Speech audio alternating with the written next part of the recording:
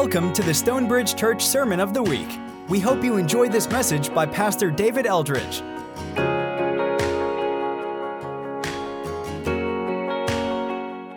1 Peter. So quick recap of chapter 1. Headline, elect exiles. So that's who we are. Peter's writing to congregations who are being persecuted. We're not, but that label still applies. We're chosen. We're selected by God, but we're living in a world that's not our home. We're temporary residents or strangers, sojourners in this world. And there's a little bit of tension there, but I think they complement one another. When you think about being elect, it speaks to care, it speaks to concern. And when you think about being in exile, like you're going to rub against some things living your life here in Marietta, and you just need to be aware of that. Both of those things are true. And then we looked at, well, what has God done for us? God has he's given us this new birth into a living hope. So a confident expectation of a better future that can't be extinguished, and into a permanent and secure inheritance. So if you're being persecuted, both of those things are super encouraging. So you may take everything away from me, but you can't take away this inheritance that God has prepared for me. It doesn't wilt, it doesn't fade, it doesn't rot, and it can't be stolen. My salvation is secure. If you're living in a world where you're being pressed from the outside to know my hope, my expectation of the future, it's rooted in who God is and what He's promised, not based on what's going on in my circumstances. Very encouraging. And then Peter says, and here's how you respond. You greatly rejoice, even though you're suffering through various trials right now. You greatly rejoice in that. You can be holy as your Father in heaven is holy. Live this life, live on this planet, in this where you are. Live in reverent fear, in holy awe, great respect for God. And then love each other deeply, fervently, earnestly. And that's where we're going to pick up. That's where chapter 2 picks up with this idea. What does it look like to love each other deeply? We'll read the first 10 verses. Therefore, rid yourselves of all malice and all deceit, hypocrisy, envy, and slander of every kind. Like newborn babies, crave pure spiritual milk, so that by it you may grow up in your salvation, now that you've tasted that the Lord is good. As you've come to Jesus, a living stone rejected by humans, but chosen by God and precious to Him, you also, like living stones, are being built into a spiritual house to be a holy priesthood, offering spiritual sacrifices acceptable to God through Jesus Christ. For in Scripture it says, see, I lay a stone in Zion, a chosen and precious cornerstone, and the one who trusts in Him will never be put to shame. Now to you who believe, this stone is precious, but to those who do not believe, the stone the builders rejected has become the cornerstone, and a stone that causes people to stumble, and a rock that makes them fall. They stumble because they disobey the message, which is also what they were destined for. But you are a chosen people, a royal priesthood, a holy nation, God's special possession, that you may declare the praises of Him who called you out of darkness into His wonderful light. Once you were not a people, but now you are the people of God. Once you had not received mercy, but now you have received mercy. So Peter's saying, hey, but because of this new birth, you've been brought into a new reality. So take off the old clothes. That's what it means, rid yourself. It's like taking off dirty clothes. Take those things off. We're dealing with each other, relating to each other in a new way. So first thing is you deal with your heart. You live out of your heart. Very difficult. A lot of times our tendency is to go after behaviors, to try to change behavior, and that works temporarily, but it's not great long term because we live out of our hearts. Malice it's ill will towards another. It's a heart posture. Deal with that. And then these are some behaviors that flow out of that ill will. Deceit, hypocrisy, envy, slander. The definitions are behind me, but you know what all those things mean. He's saying you're going to treat each other that way because you have, again, this ill will in your heart towards other people. But we want to get rid of all of that. You've been squeezed before, just minimal. Like you can think about if you've had a bad day at work. Sometimes when you come home, you're a little bit grouchy. And this is that magnified. They're being persecuted, most likely by the government that's ruling their area. And so everything they do, not necessarily every day, but there's always that sense of dread, that threat. And then at times there's going to be outright persecution. They're being squeezed. Trying to work is creating pressure. Trying to Go to the store and get food. That creates pressure. Everything, there's just this kind of looming sense of dread and what's going to happen. And that can deplete you on the inside, and that can cause you to get really snippy with other people. Peter at this point hadn't said one thing about the guys who are persecuting them, not one. What he said is, this is who you are. You're elect exiles. This is what God has done for you. He's brought you into a new birth, living hope, secure and permanent inheritance. Here's how you need to respond to what God has done for you. You rejoice greatly. You be holy. You live in reverent fear, and you love one another deeply. And here are the things that are going to undermine loving each other deeply. If you're harboring malice in your heart towards somebody else, the pressure of this persecution, it's going to cause you to treat each other bad. It's going to fray the relationships within the body. You're going to be deceitful, you're going to be slanderous, you're going to be envious, you're going to be hypocritical. Rather than all that, like a baby, grow up. Crave, deeply desire pure spiritual milk. That's the truth of who Jesus is and the truth of what it means to follow him. And just like if a baby is nourished on good food, that baby is going to grow. So for us, he's not criticizing them, calling them babies. He's not saying they're immature. He's saying like a baby desires pure milk, you desire pure spiritual milk as well. And that's going to cause you to grow. When we think about that for us, we can think about the Bible. That's the way that we access this pure spiritual milk. It's the clearest revelation of who God is through his word. As a church, we're reading through the Bible in a year. If that's something that you have not yet engaged with, I'd encourage you to do so. We'll send out some things this week that'll help you kind of jump on. You don't have to try to make up the time. If you're 6 or 7 weeks in, whatever we are, you don't have to try to figure out how do I rush. Just jump in. Some is better than none. My plan right now, I'm in Leviticus, which is where Bible reading plans go to die. And so I'm just going to get through it as fast as I can.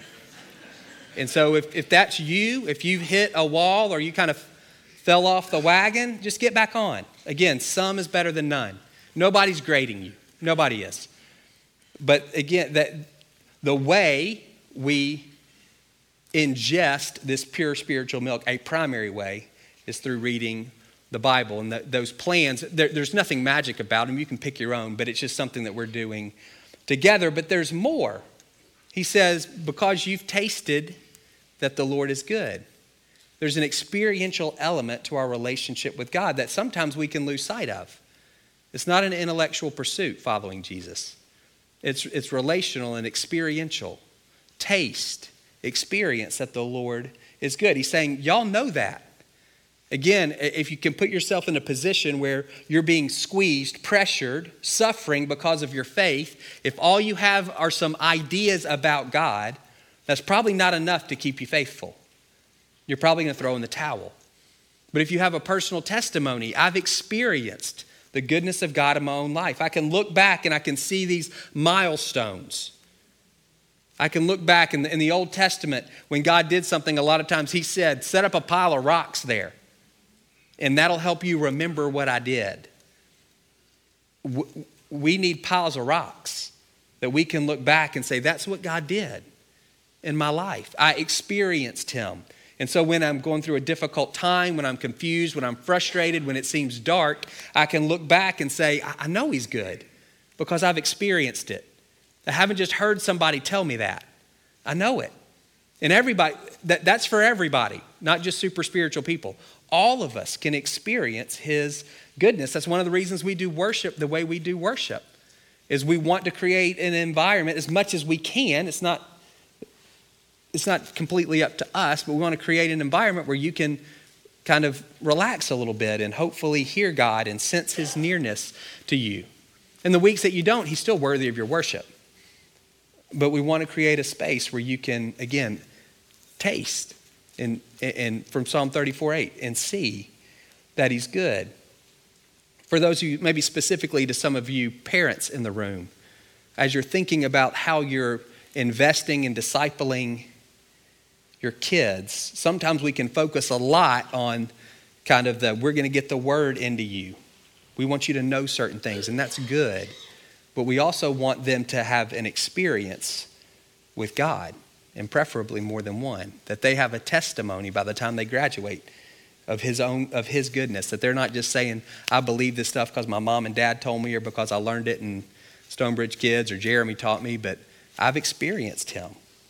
And so that I would encourage you as you're doing the other things that you're doing, pray that.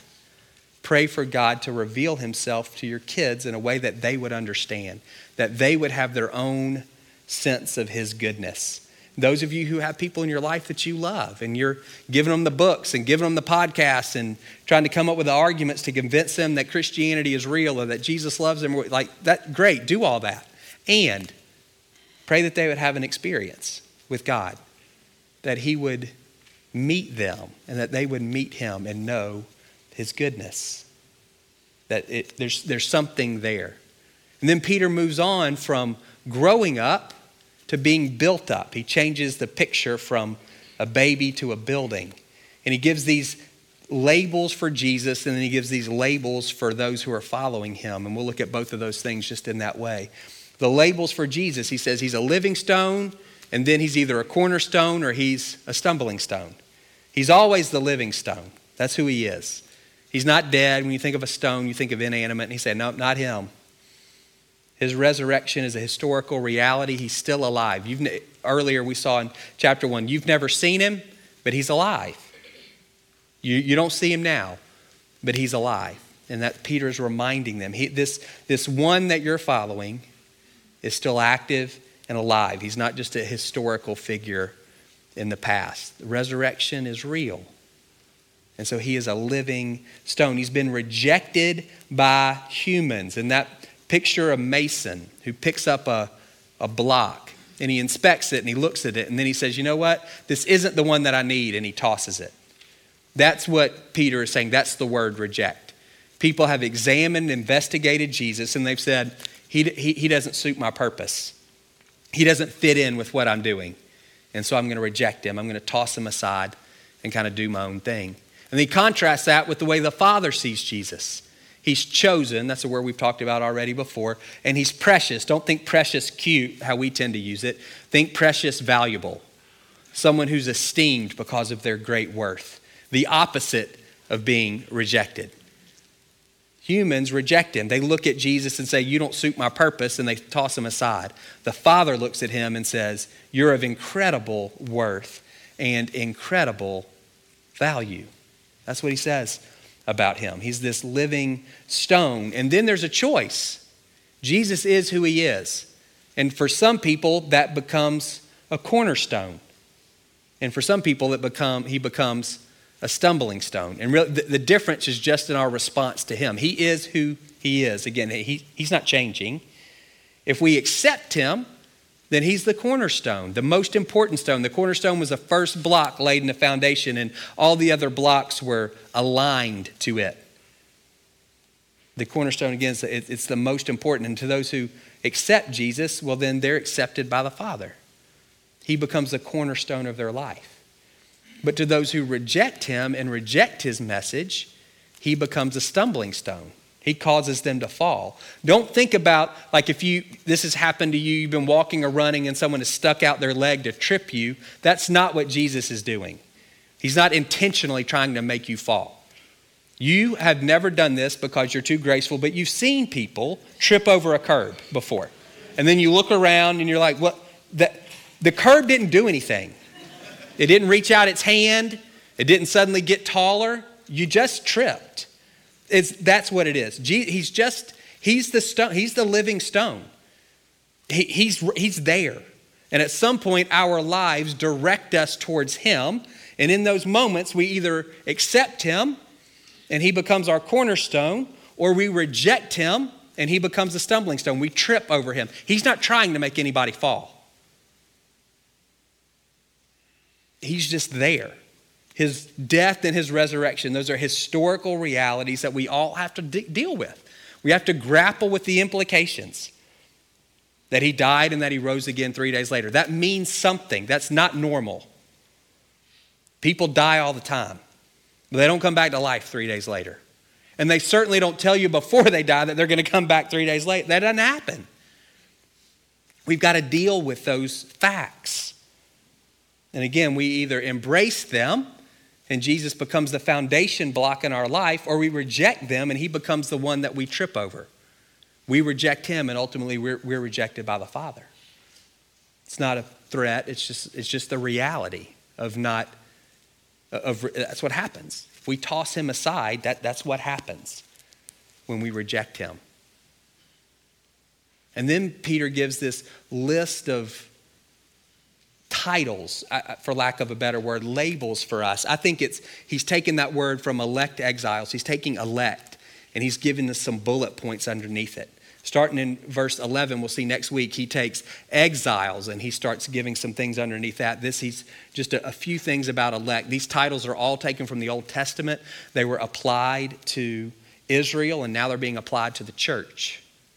And there's a lot of overlap. I'm separating them just for the sake of clarity, but there's tons of overlap and there's not really, it doesn't do you a lot of good to see them separate. These things are all true of us corporately as the body of Christ. He says Jesus is the living stone, and so are y'all. As you come to him, then you become living stones, and you're being built into a spiritual house. He's talking about the temple. The temple hasn't been destroyed yet. It will be in a few years, but at this point when Peter's writing, it's still there, and that's what he's thinking about.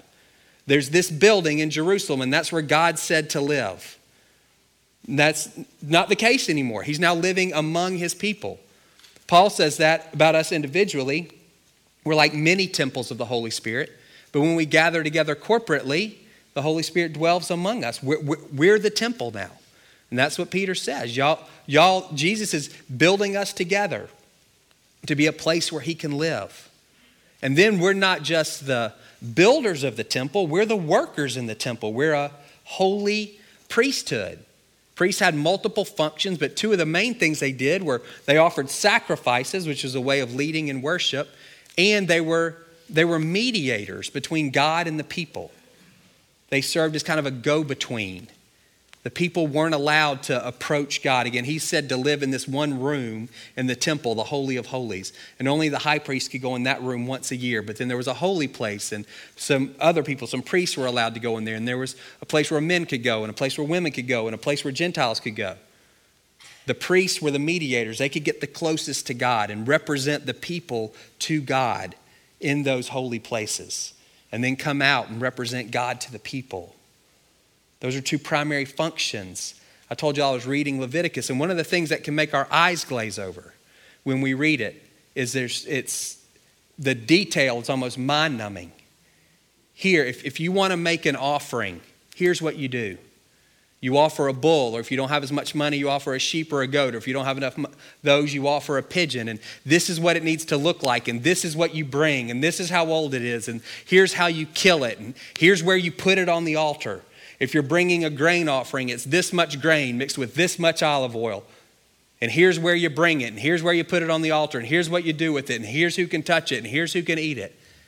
And we lose, it's again kind of mind-numbing to us. We look at all that, and there's a part of us, I think in a good way, goes, man, I'm glad I'm not there anymore.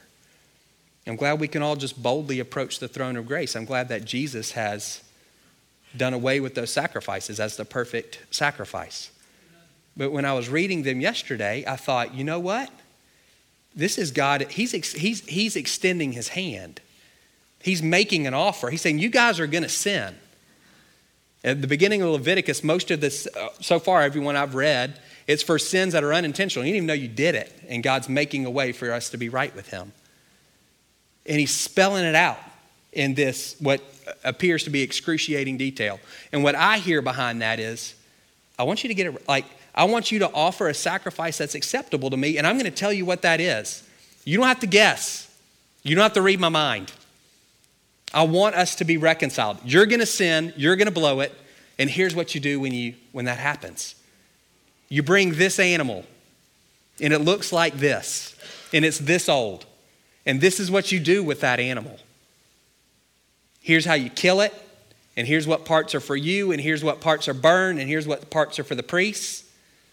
And if you don't have that, then you can have this animal. If you don't have that, then you can have this. And if you don't have that, he's laying it out for them. Here, I want you to be reconciled to me. And the priests had the privilege of enacting that for the people when they sacrificed these animals. And he's calling us a holy priesthood. Jesus is a mediator between God and people. It's not us. But through prayer, intercession and mediation are synonyms. Through prayer, when we intercede for others, we are bringing them to God. You can think about the paralytic's friends. They put him on a mat and take him to Jesus because he can't get there on his own. That's why we do prayer up here. Let these guys get you to Jesus, particularly in those times where it's hard for you to get there on your own. People who you know and love who don't know him, they're not calling out to him. You can bring them before the Lord with your prayers. We offer ourselves. We don't offer animals anymore. We are a living sacrifice, Romans 12. It's not, we don't have to get all of the regulations right for sacrificing an animal. Jesus did that. His death covers all of that, offers forgiveness for all of our sins. What we do is we then, in gratitude, offer ourselves as a spiritual sacrifice. That's our worship before him. We're priests. We're still leading in worship. It just looks a little bit different. Instead of sacrificing animals, we're pouring ourselves out, Paul says, like a drink offering to the Lord on behalf of other people. That's part of our reality. We're the temple and God dwells among us. And we're priests and we do that work of leading in worship and being mediators in terms of intercession. And then all these other Old Testament terms. He says you're a chosen people. We've talked about that already. And I think you can maybe look at these relationally and in terms of purpose. And he says you're God's special possession. You're uniquely his. You weren't a people. He's talking to Gentiles. Y'all were outcasts, and now you are his people because you've accepted Jesus as your cornerstone. You had not received mercy, and now you have. You're not being treated based on what your sins deserve. You're being shown care and concern. That's grace, what we don't deserve. Functionally, he's saying you're a royal priesthood. You're connected to the king. You can approach him. You're a holy nation. You've been set apart from the world and set apart for God. Sometimes when we think holiness, we think rules of behavior. We think, well, we're holy because we don't cuss. It's not true. You don't cuss because you're holy. Our holiness is determined by the fact that God has set us apart. It's our set apartness that makes us holy. And then behaviors flow out of that. Our behaviors are not the things that make us holy. That's backwards.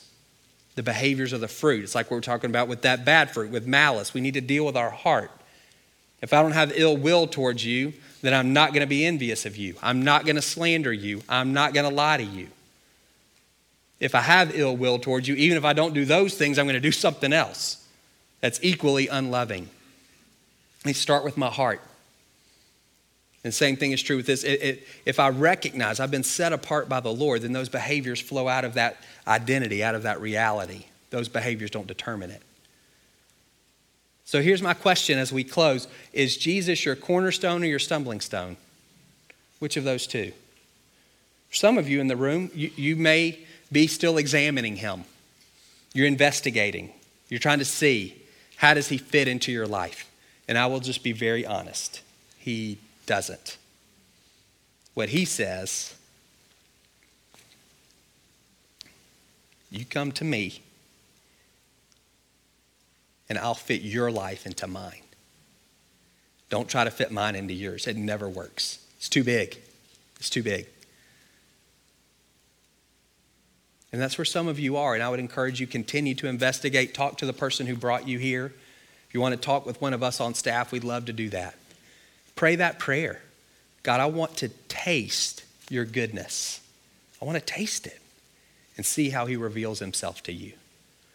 For many of you, you've made a decision. You've embraced him as your cornerstone. But that actually becomes a daily thing for us. It's not a one-time deal. I'm not talking about broadly in terms of your salvation, but I'm talking about the cornerstone as that rock in your life that everything else is aligned to. I feel like that's a fight regularly. Our tendency, I think particularly as Americans, we want to try to move Jesus. We want to align him to us. instead of us to him. Smallest stones in the temple are 2 to 5 tons. We found some are 160,000 pounds. You're not moving those rocks, but we try to move him.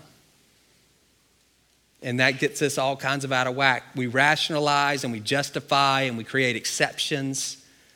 Well, I know you said to forgive 70 times 7, but you don't mean this. You don't mean her. I know you said it's that I shouldn't worry about tomorrow, but tomorrow I got a lot of stuff going on tomorrow. It's easy for us. I know you say to love my enemies and pray for those who persecute me, but not this time. We try to move him. He's the living stone. And we try to move him to align with the way we're living our lives instead of aligning our life with him. And the cornerstone for us can become a stumbling stone. Think about your primary relationships. Are you loving the people in your life the way Jesus says to love them? Are you creating loopholes that say, well, actually, I don't have to do that this time? They're actually pretty selfish. So it's okay for me to be selfish back.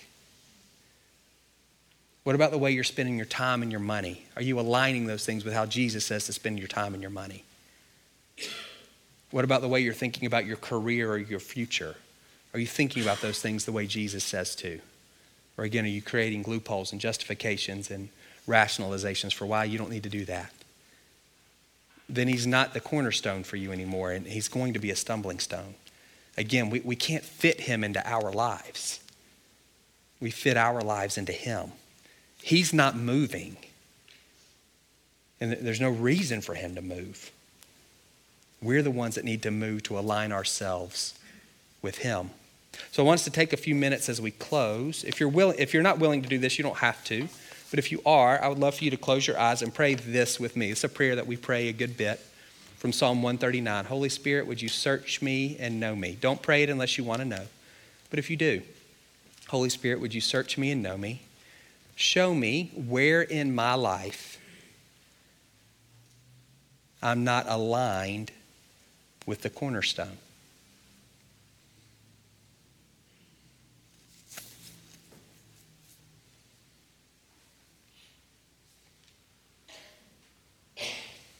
And see what comes to your mind. And if you're willing to repent, then do that. God, I confess that in this area of my life, I'm trying to align you to me instead of aligning me to you. And I pray that you would forgive me. And I pray that you would give me grace to embrace you, Jesus, as the cornerstone in that area of my life. And I acknowledge that's not easy for me to do, or I would have already done it. So would you help me?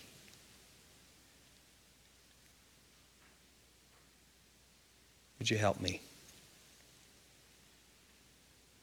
In Jesus' name, amen.